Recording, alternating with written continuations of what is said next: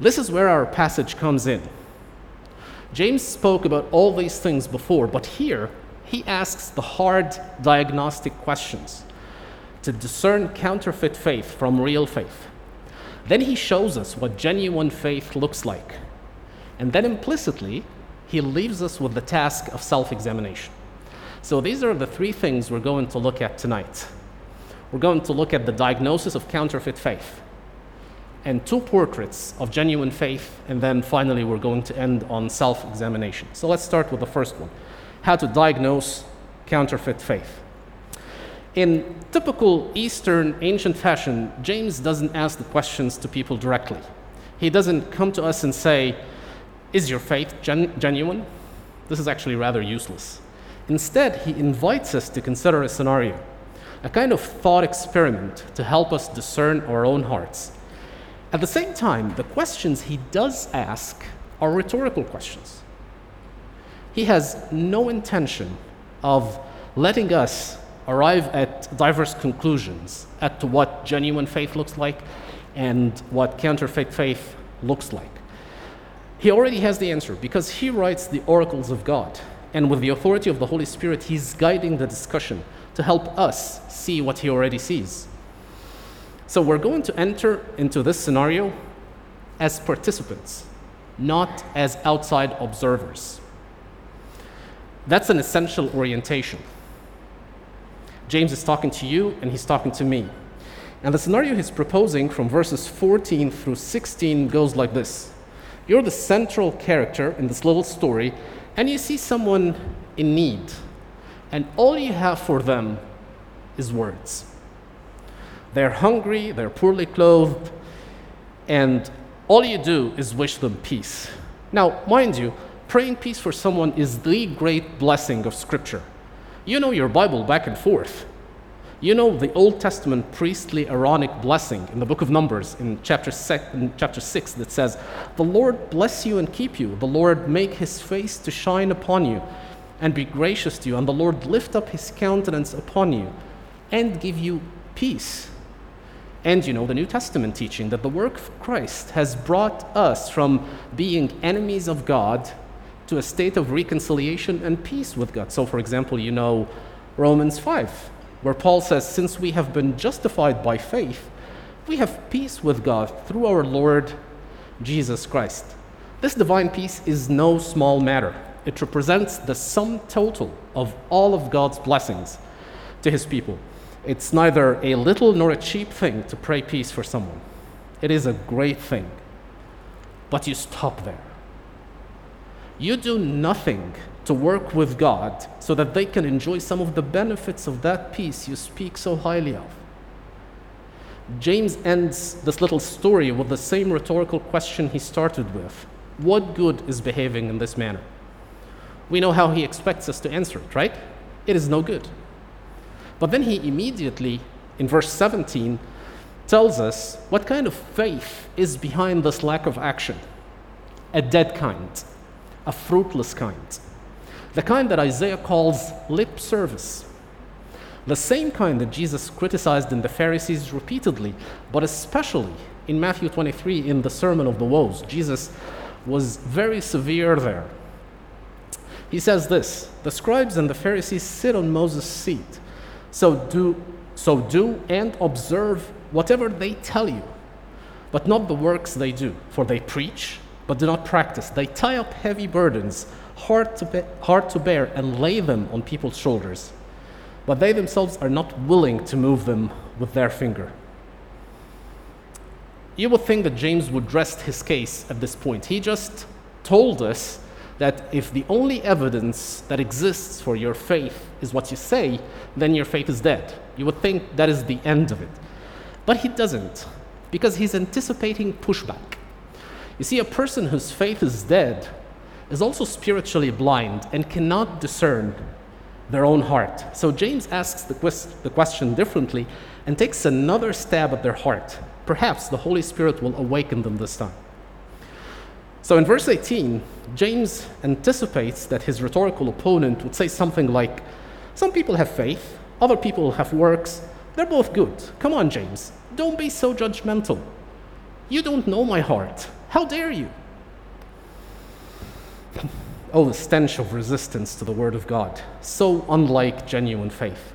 You see, a genuine believer is someone who is humbled before God. We don't push back against Scripture, but we're humbled before it. When we come to the Bible, we don't just come for encouragement and for comfort, but we also come for correction. And we want the Bible to criticize our thoughts if we're true believers. We want the Bible to purify our motives and sanctify our hearts. And when we come across a passage, when a true believer comes across a passage that doesn't agree with him, he's flat on his face, seeking mercy from God so that his heart would conform to the divine standard.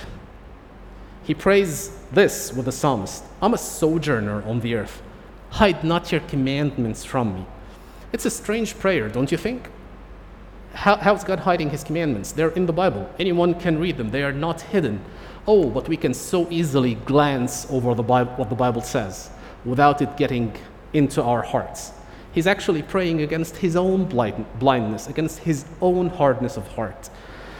Then he goes on to say, my soul is consumed with longing for your rules at all times. This is an intense passion to know how to live for God, a consuming passion. How do I live this life in a way that is pleasing to God?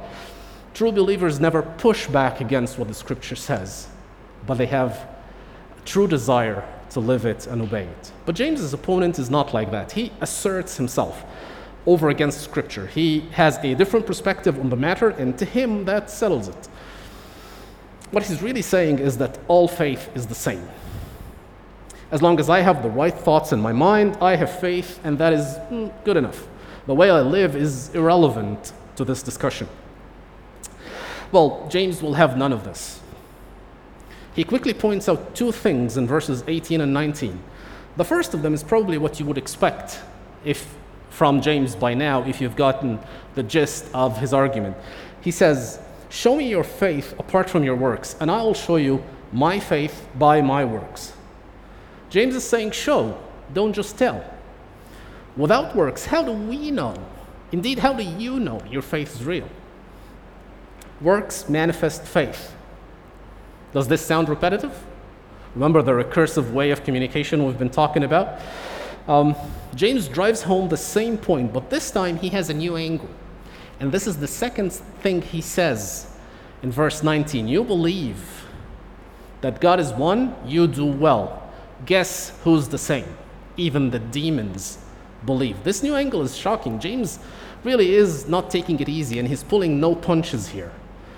If your faith is only in your head, you're exactly like demons. Demons know all the right things. They can stand in this pulpit and preach sound doctrine. They can teach classes in systematic theology, but they will never act on these truths. They will never show mercy to anybody, and they will perish despite this knowledge. Does that pierce your heart?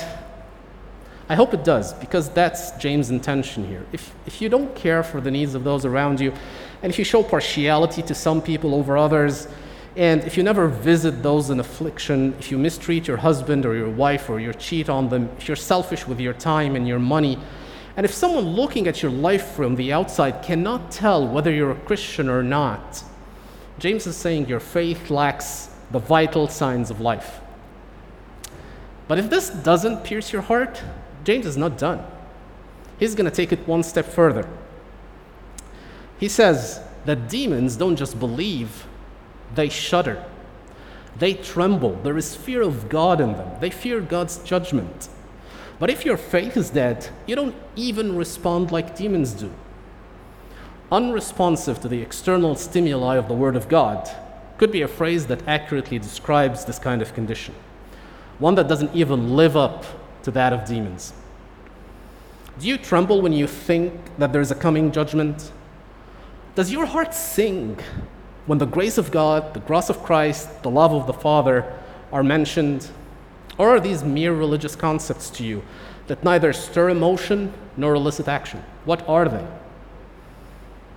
All right, so James is saying that your faith is genuine if you're a fair and kind person. You're not partial, you care for those who are in need. Is that what he's saying?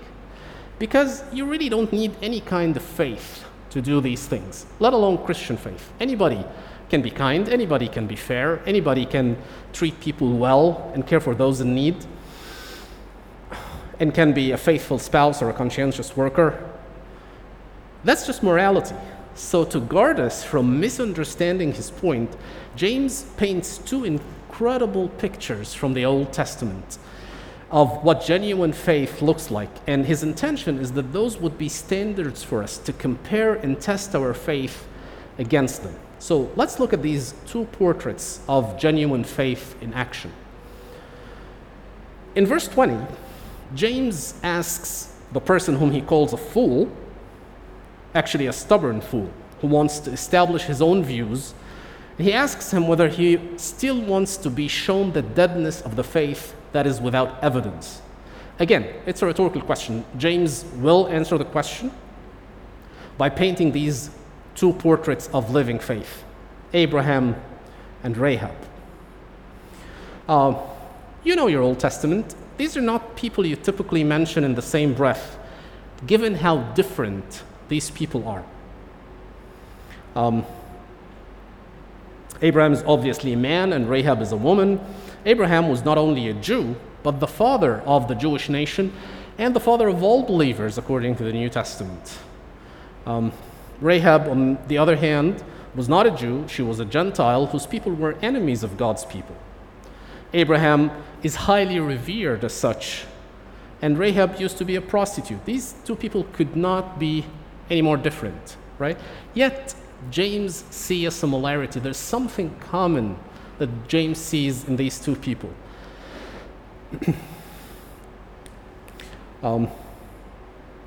Even the portraits he paints are kind of very different. If you look at the first portrait of Abraham in verse 21, you see an elderly man who's just built an altar, tied up his son, put him on the altar, and he has a knife in his raised hand, and he's ready to offer his son up as a sacrifice.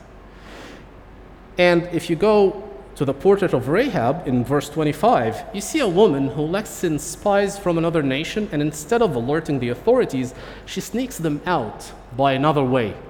Even those two portraits seem so different. So what does James see in common? James tells us in verses 21, 24, and 25 that they were both justified by works, not by faith alone. This needs some unpacking because on the surface it seems to contradict the clear biblical teaching that we read elsewhere in the New Testament that justification is by faith alone. But first, let's do a bit of history.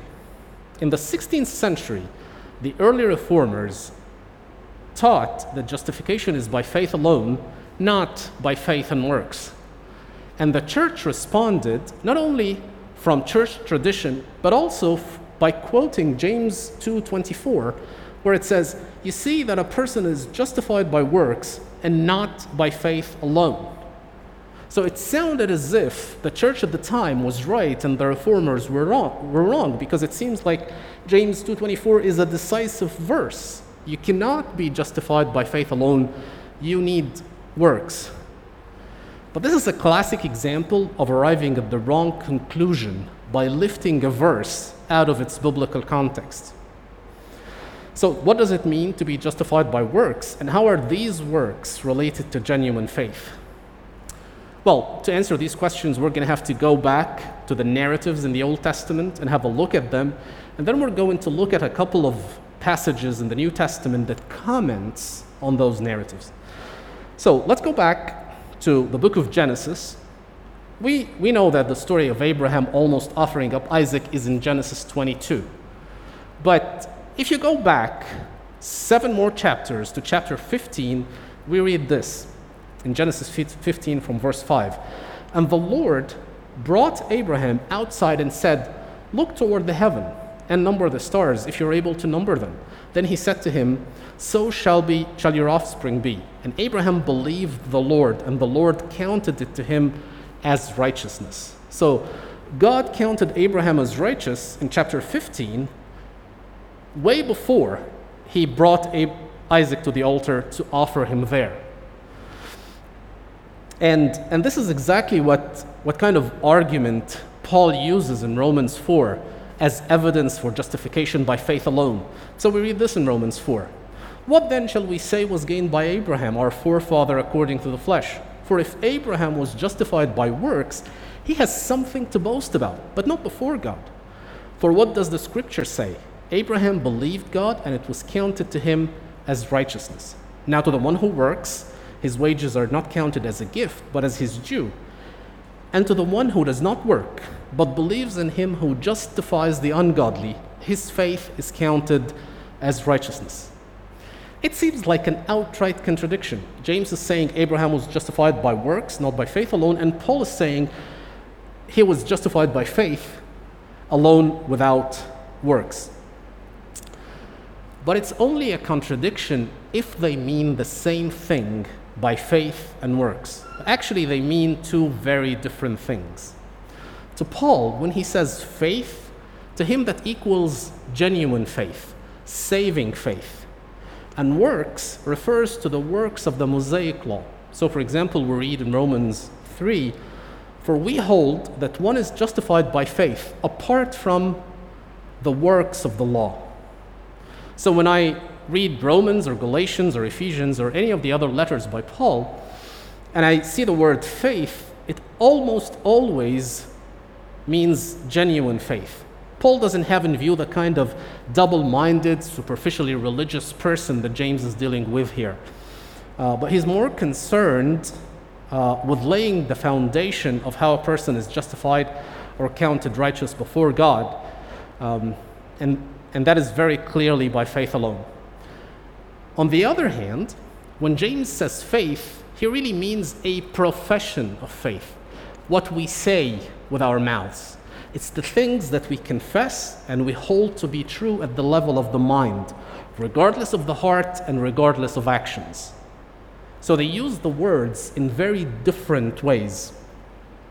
So this is why, for example, we read in verse 14, what good is it, my brothers, if someone says he has faith? It's only something the person says and does not have works. Can that faith save him?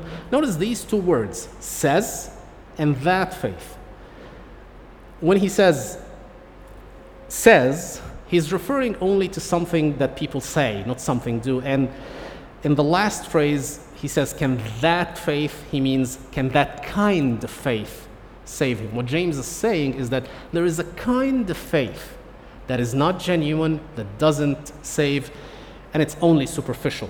You can only find it in the person's words, not in their actions. So James really can be paraphrased here as if he were saying, what is the point of merely saying you believe in Christian truths? Can that kind of faith really save you? Of course it cannot. Also, when James says works, he doesn't simply mean good works or works of the law. He means acts of faith. To be sure, these include good works, but are necessarily much more than that. That's where Abraham and Rahab come in. You see, by our standards, Abraham offering up his son, a man, an older man killing a young man, his son or not, that's a merciless man, that's murder. And also by our standards, what Rahab did is not exactly a good work.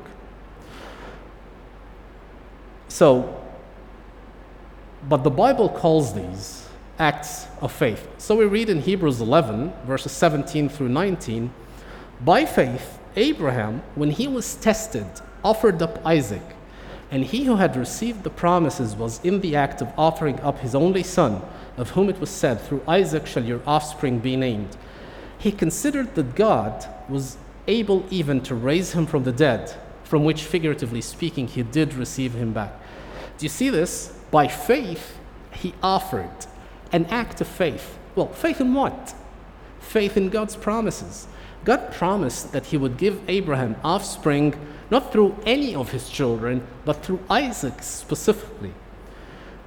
So Abraham's reasoning was something like this. God gave me and Sarah Isaac when we were so old, our bodies were functionally dead.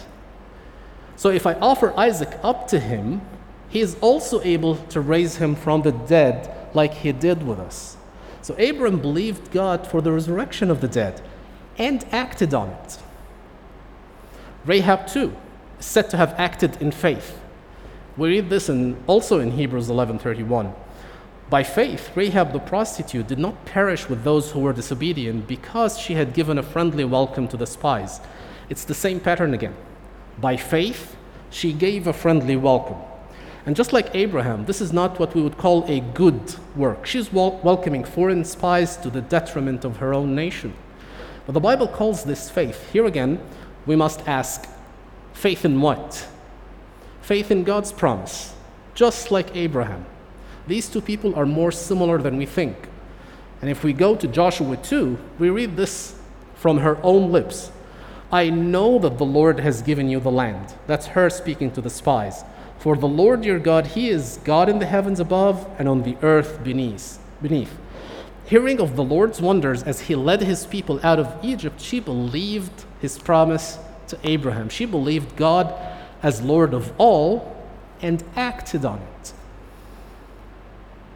Works that justify are acts of genuine faith. They flow out of faith rather than be an addition to it.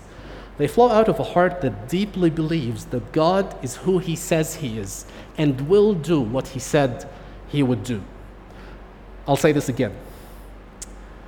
Works that justify flow out of a heart that deeply believes that God is who he says he is and will do what he said he would do. They're not mere acts of virtue, kindness, or mercy. They are radical, life-altering decisions by people whose ultimate confidence is in God and their supreme allegiance is to him alone. They justify in the sense that they are the visible fruit of justifying faith. So what is James saying to his opponent? What is he saying to us? He's saying this: look at the kind of thing people who have real faith do. Look how they stake all on the truthfulness of God's promises. But you won't even show a little mercy to those in need. How can you claim you have true faith? Your faith is a false one. Now that James has led us through the discussion, he doesn't expect us to sit there and be impressed by his coaching abilities, but he expects us to turn the question to ourselves and do some self-examination. You see, a dead faith and inactive faith can look different in different people's lives. It shares this one aspect. It's superficial. It's only mental agreement. The person says they accept the Christian doctrine as true, but otherwise it can look different to the point where you cannot tell that these people share a common faith. So here are some statements that I will ask you to consider. Listen to each one and try to decide whether it describes you or not. If this describes you, then you really need to consider whether you have ever repented and came to Christ or not. So here's the first one. First statement: I am only a Christian because I was born into a Christian family. If I had been born into a different background, I wouldn't be a Christian today. Is that you? If that is you, that actually means you're in a good spot. Although your faith is not yet a saving faith, you have the benefit of knowing the truths of the faith and mentally agreeing to them. Now you have to take the next step. Act on what you know. You know that all have sinned and fall short of the glory of God. That is, we don't honor God rightly by our lives. You know that the wages of sin is death, but the gift of God is eternal life through Jesus Christ our Lord. You know all this. Well, the Bible says to you, if you know this, if you agree to this, then why haven't you done anything about it? The Bible is saying to you, now is a favorable time. Now is a time of salvation. Christ is calling you to come to him, to lay down your sins and receive the forgiveness and the eternal life he offers. Don't delay. Here's the second statement. My practice of religion is really because of the people I'm surrounded with most of the time. They come to church and read the Bible, and I just follow along. But when I'm by myself, I have no real interest in any of this. I would rather practice a hobby or stay entertained.